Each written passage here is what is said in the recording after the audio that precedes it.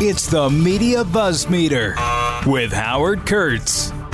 It is downright surreal to be in the middle of something that goes viral. I mean, it happens with such lightning speed. It's like a wildfire across the forest. It's just amazing. And that's what happened to me yesterday on Media Buzz.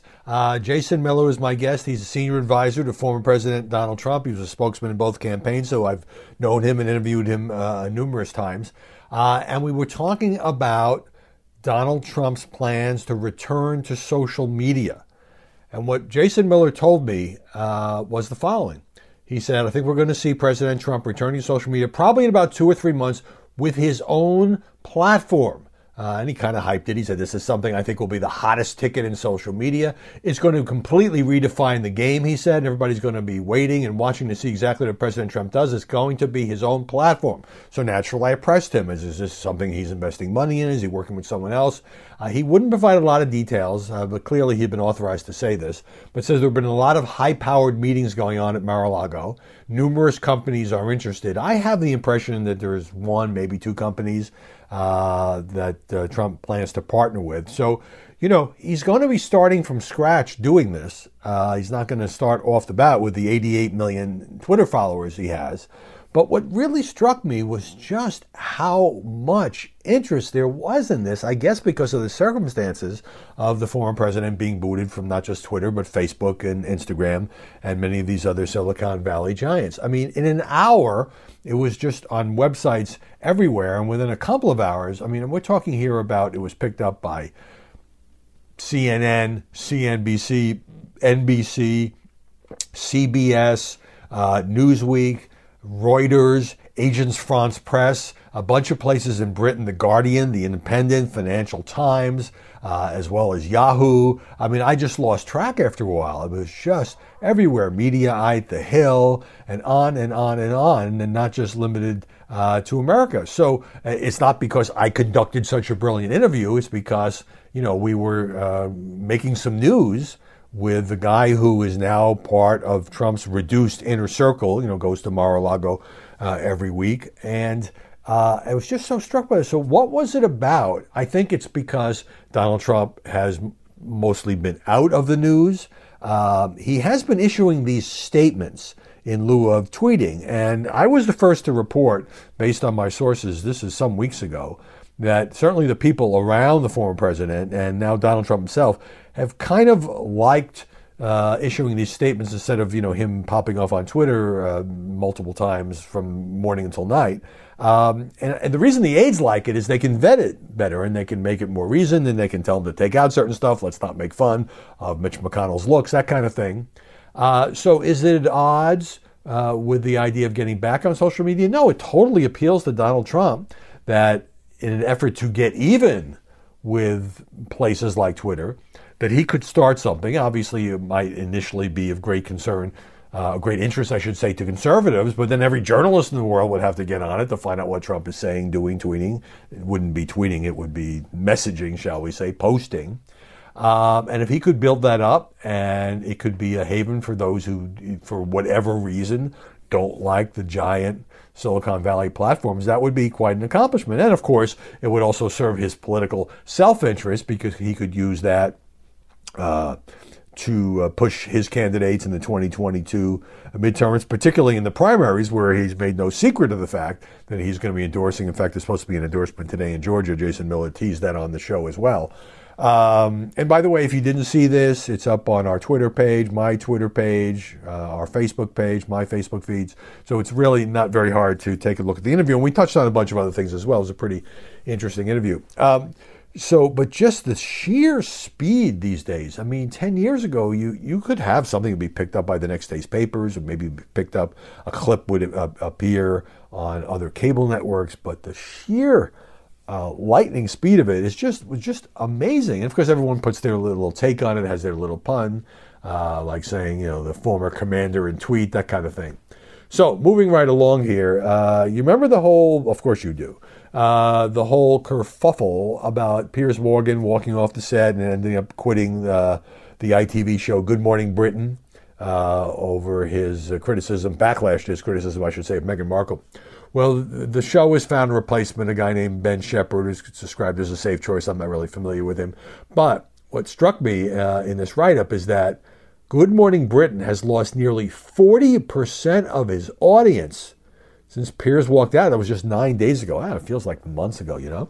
Wow. I mean, I guess Piers Morgan was pretty popular. Or maybe also a lot of people tuned in because they hate-watched him, or they just wondered what outrageous thing he was going to say. So that says to me he is highly marketable, speaking of former people who have left their last job. He has that in common with Donald Trump. There was always something just weird and unexplained about the Tiger Woods car crash. I mean, I'm glad he's okay. As I've said many times, I'm a big Tiger Woods fan. Not that I excuse a lot of the self-destructive things that he did. He's now home from the hospital, and, his leg basically had to be rebuilt with all these pins and screws and that sort of thing.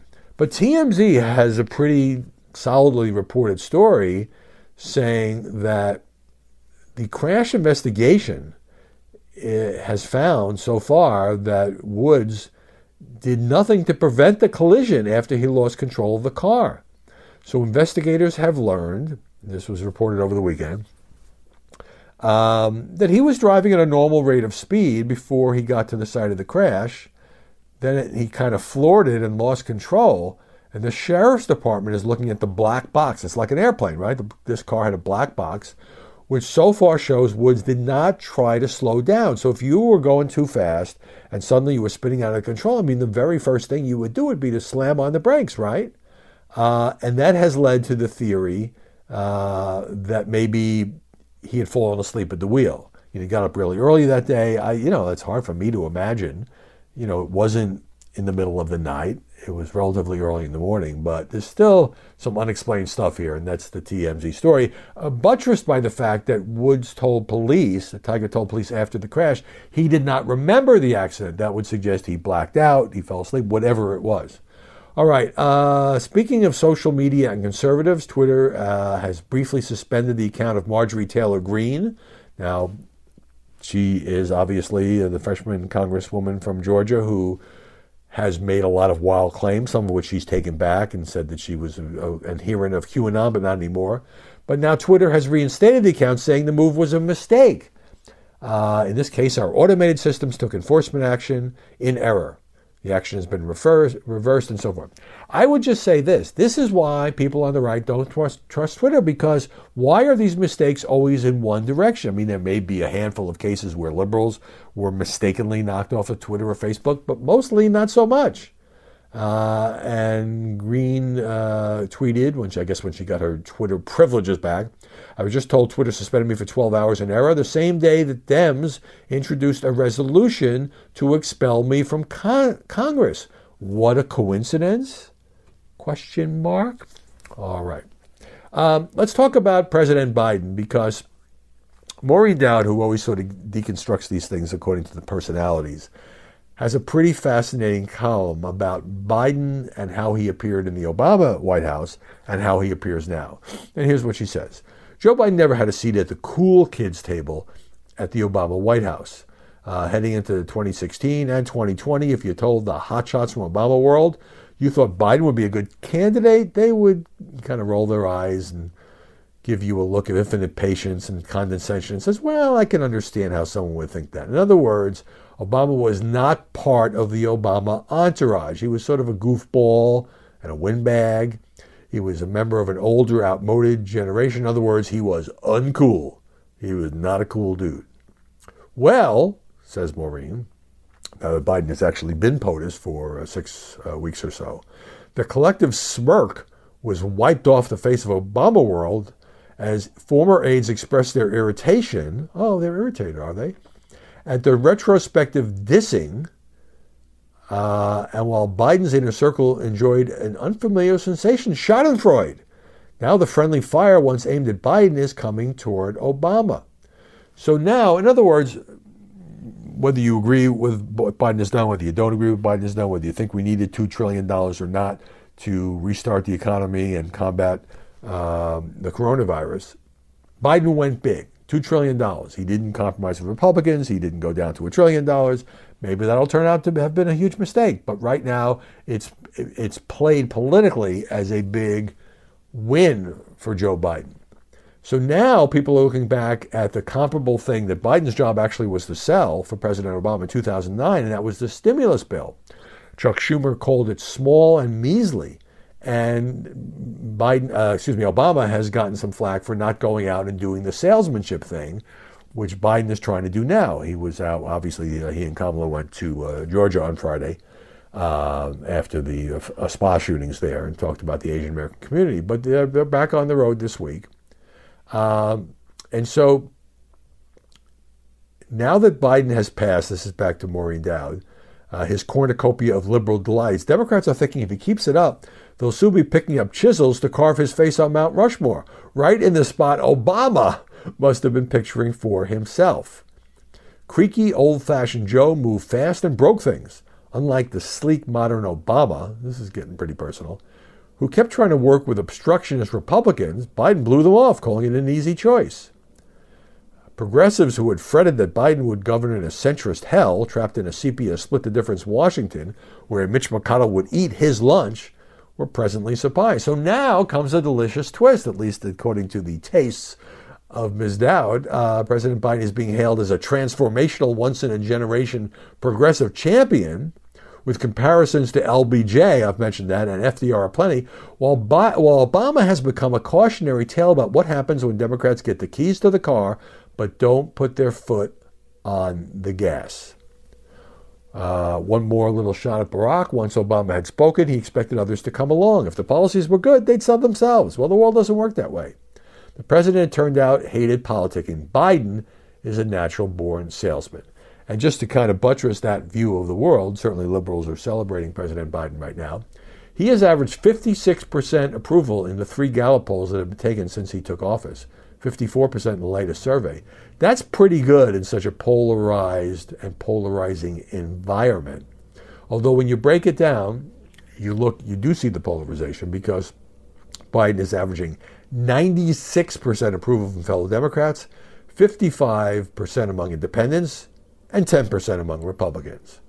Approval of Biden also high among blacks, 89%, Hispanics, 73%, while less than half of white Americans, 45%, give him positive marks. There's also a big gender gap here. 62% of women, only 49% of men approve of the job that Joe Biden is doing. This is all according to a Gallup analysis. Biden gets 64% approval among college graduates, 51% among those who don't have a 4-year degree. And it also shows that he's got the 61% mark among residents of the East and West Coasts, the coastal elite, so to speak, 53% in the Midwest, 50% in the South, but much higher marks in big cities compared to rural areas. That doesn't come as a huge surprise. I'll come back to more on Biden, because we do have the huge problem at the border, which I've been talking about, and it's almost like a tale of two presidencies. Biden's got the higher approval ratings. He's got the success on the coronavirus relief bill. That's $2 trillion for the Democrats to basically spend the way they want, since there were no Republican votes. And then he's got the mess at the border. But before we get into that, there was a top federal prosecutor who had been assigned to the probe of the January 6th Capitol riot, and now has got back to his old job as a U.S. attorney. And he gave an interview that aired last night on 60 Minutes. His name is Michael Sherwin. He was the head of the investigation. And I must say, as an old Justice Department reporter, I found it a little unseemly that he would do this job, give it up, and then immediately 2 days later he's on 60 Minutes offering his opinions about the probe, which is obviously an ongoing criminal investigation. But he made some news. Scott Pelley asked Michael Sherwin if the public should expect sedition charges. Sedition being conspiracy to overthrow the government against some of the suspects. There's already been about 400 arrests. Sherwin says, I personally believe the evidence is trending toward that and probably meets those elements. I believe the facts do support those charges. And I think that as we go forward, more facts will support that. Now, I'm reminded by the fact the New York Times says the last time sedition charges were brought against anybody was 2010 against members of a Michigan militia group accused of plotting to enter into an armed conflict with the government. They were ultimately acquitted a couple of years later. But federal prosecutors almost never bring sedition charges. I mean, it's a very rare thing. So Sherwin says on the CBS News magazine, he's asked a question by Scott Pelley, it's unequivocal that Trump was the magnet that brought the people to D.C. on the 6th. Now the question is he criminally culpable for everything that happened during the siege, during the breach? We have people, well, are you looking at Trump? We have people looking at everything. If you get acquitted, if you get convicted of sedition, you get a sentence of up to 20 years in prison. Actually, that sounds low to me. If you're plotting to overthrow the United States government and you're convicted, you end up doing less time than, some drug traffickers. Nevertheless, obviously, this is getting a lot of play, particularly on certain networks. And look, I'm all for charging people who are planning to overthrow the government. I'm not against that, if that can be supported, if it's not just a political charge.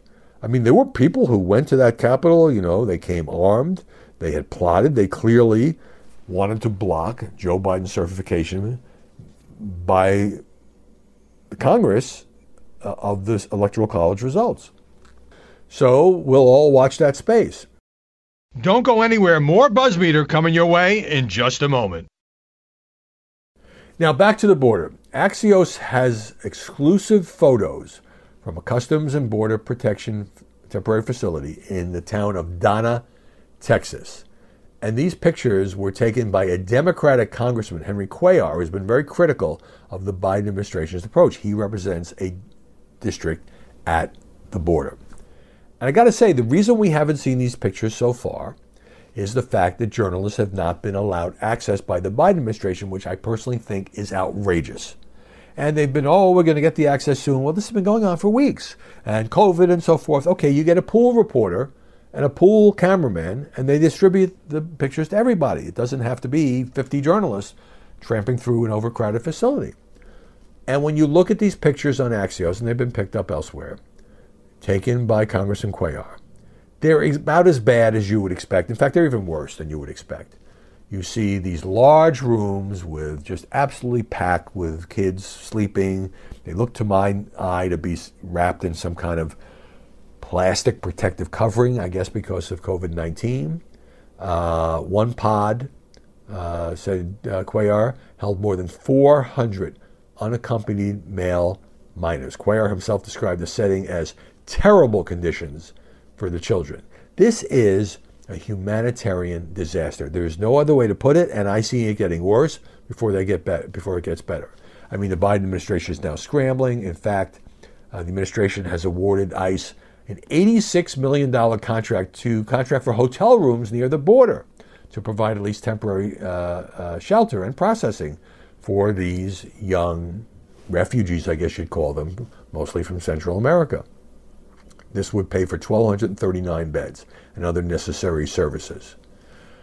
Look, Biden and his top officials keep saying the border is closed. But clearly, the border is open. And if you're putting people up in hotel rooms, and I'm all for treating them humanely, what message do you think that sends to these areas of Central America where they're pretty desperate to get out or to get their teenagers and children out?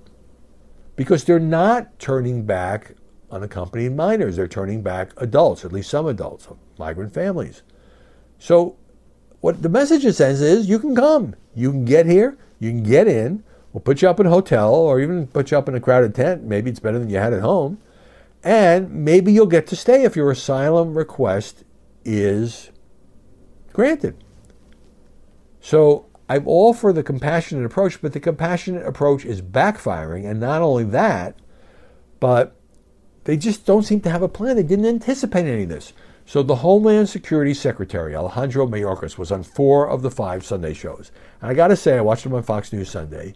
I don't think he did a terribly good job. He's very stiff, and he keeps repeating the talking points, and he doesn't acknowledge reality, which is the Biden administration obviously inadvertently caused this. It's really bad. And here, the border is closed, says Mayorkas.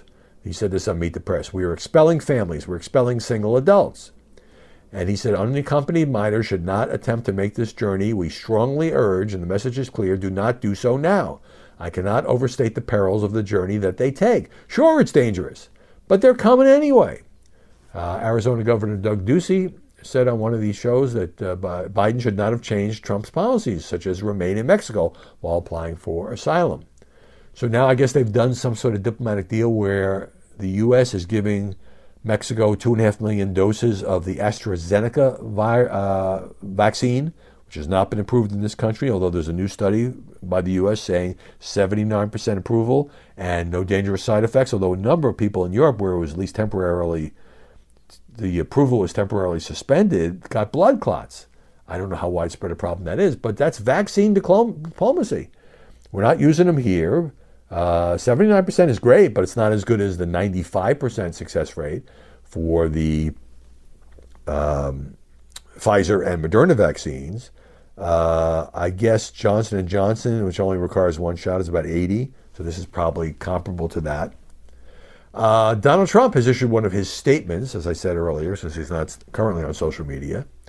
Trump said the Biden administration has turned a national triumph into a national disaster. Says he should build the wall again. Yeah, that's going to happen.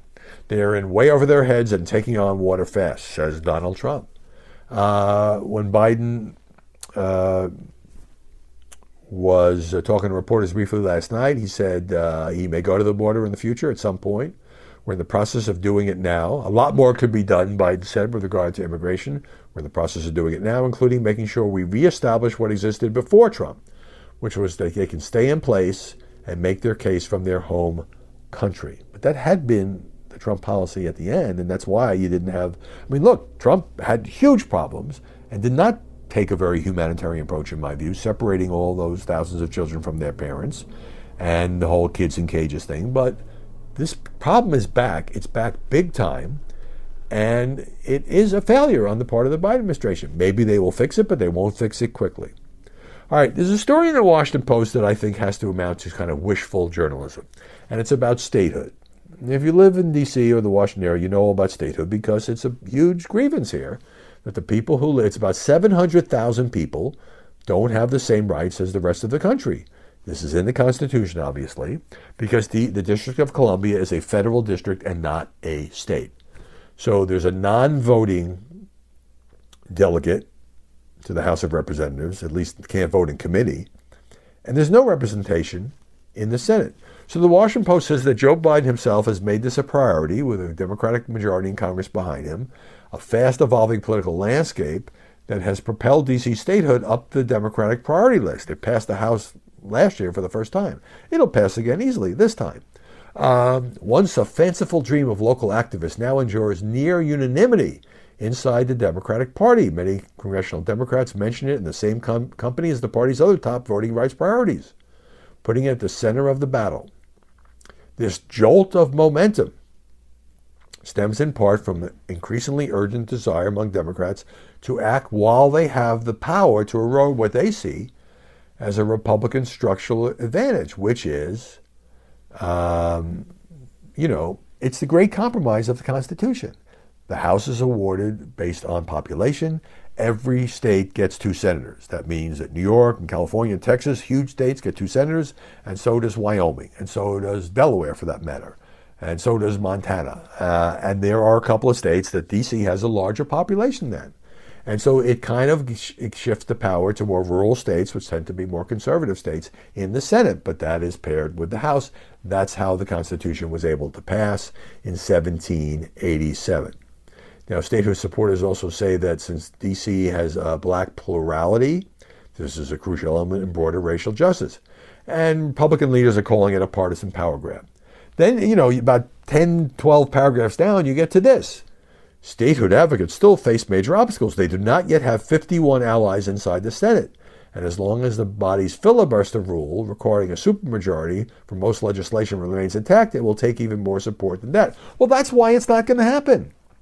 The Democrats don't even have 51 votes. And I'm including Kamala Harris because there are certain more centrist Democrats like Joe Manchin who are not going to vote get rid of the filibusters, they might vote for D.C. statehood, but they're not going to vote to get rid of the filibuster. Maybe to make the filibuster more difficult. For years and years, the proposed compromise was this, because of course Republicans aren't going to vote for having 2 automatic Democratic senators representing D.C., was that D.C. would be admitted at the same time as, let's say, Puerto Rico, which might have Republican senators, and therefore it would be a wash in terms of partisan control, but at least would give full representation to the District of Columbia. You know, there were license plates here for years. On the license plate it said taxation without representation. And that's true.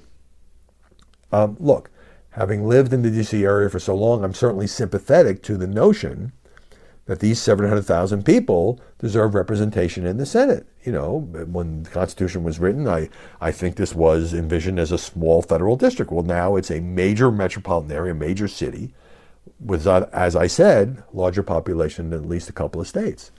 But politically speaking, it will never happen unless it is not seen as a political giveaway to the Dems with 2 extra Senate seats.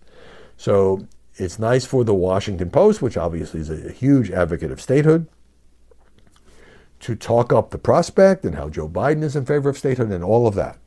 But nevertheless, unless a political solution is found, it will never pass the Senate unless somehow there's some future election where the Democrats wind up with 60 seats. That has happened in the past. It is not happening anytime soon, not in this polarized situation. And finally, if you've read about or seen the pictures of what's happening in Miami, so it's an absolute mess because spring break has all of these many thousands of young people, teenagers, college students, post-college, going to Miami, presenting a great COVID risk, congregating on the beach, congregating in restaurants and nightclubs, and the mayor of Miami has imposed a curfew of just 8 p.m.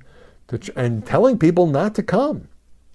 So Washington Post says that on Saturday night, along Ocean Drive, thousands of revelers stood shoulder to shoulder, packing the street. Some of them dancing on cars, some clutching liquor bottles. Well, of course, when I said the dancing on cars part, you probably figured out that some were inebriated. One man threw out fistfuls of cash. Okay, you want to be near that guy. Then with the sirens blaring, the sound of pepper balls being fired, those in the crowd began to run, causing a stampede because police are trying to break this up. It was an absolute chaotic scene. The first night police attempted to enforce this curfew in response to overwhelming volume of spring break visitors. This reminds me of what happens at the border. You know, you tell them not to come and they come. And now the police are trying to do something about it. City officials have actually declared a state of emergency in Miami, Florida, because some of these parties have turned disruptive, some have turned violent. The city commissioners voted to extend the emergency orders through April 11th. So, you know, Miami and places like that are sort of in mind because tourism is a major part of the economy. You want people to come, at least when there's not a pandemic, and you know, stay in hotels and spend money, whether it's on liquor or food, and you know, go to all the restaurants and go to all the bars. It's, you know, it's a major industry in Florida, obviously. But this problem existed before COVID-19. In 2019, police and protective armor patrolled the beach in these transport vehicles.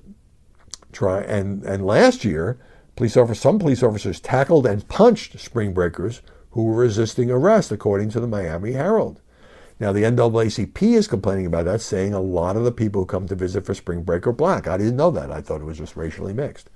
So it's a mess, and it's particularly a mess. And, you know, how long is it going to take before in 2 or 3 weeks we read that suddenly the COVID rates went up in the Miami-Dade area because of all the spring break people who, look, you understand, it's been over a year that people are pent up. They're sick of these restrictions. They want to go out and have a good time. And young people in particular, you know, they have the lower rates of COVID, and also they think they're invulnerable. So they go to these parties, they congregate on the beach, and there's going to be a fallout from that. But it's reached a point where the city itself is essentially declaring war, saying, don't come.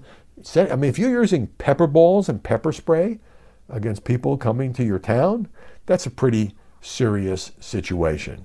And I think, obviously, not everybody's just going to leave. Probably people spent money to go there, and so we'll probably be with this story for some time to come, next couple of weeks, and we'll be with the border story, unfortunately, I think for many, many weeks to come as the Biden administration tries to figure out what the hell to do. Well, I hope you had a great weekend, folks. I hope you did have a chance to catch Media Buzz yesterday. All the segments, not just the Jason Miller segment, is online. We had Frank Luntz on talking about, he had a focus group showing that it was all Trump supporters, how they don't trust the media coverage of the vaccines. And polls show as many as half of Republican men aren't going to get the vaccine, which undermines the efforts to protect everybody else through herd immunity. So Frank had some interesting insights on that. We talked about a whole bunch of other things. Have a great day. Give us a subscription if you like. We'll be back here tomorrow with more BuzzFeed. Hi, everybody. It's Brian Kilmeade. I want you to join me weekdays at 9 a.m. East as we break down the biggest stories of the day with some of the biggest newsmakers and, of course, what you think. Listen live or get the podcast now at BrianKilmeadeShow.com.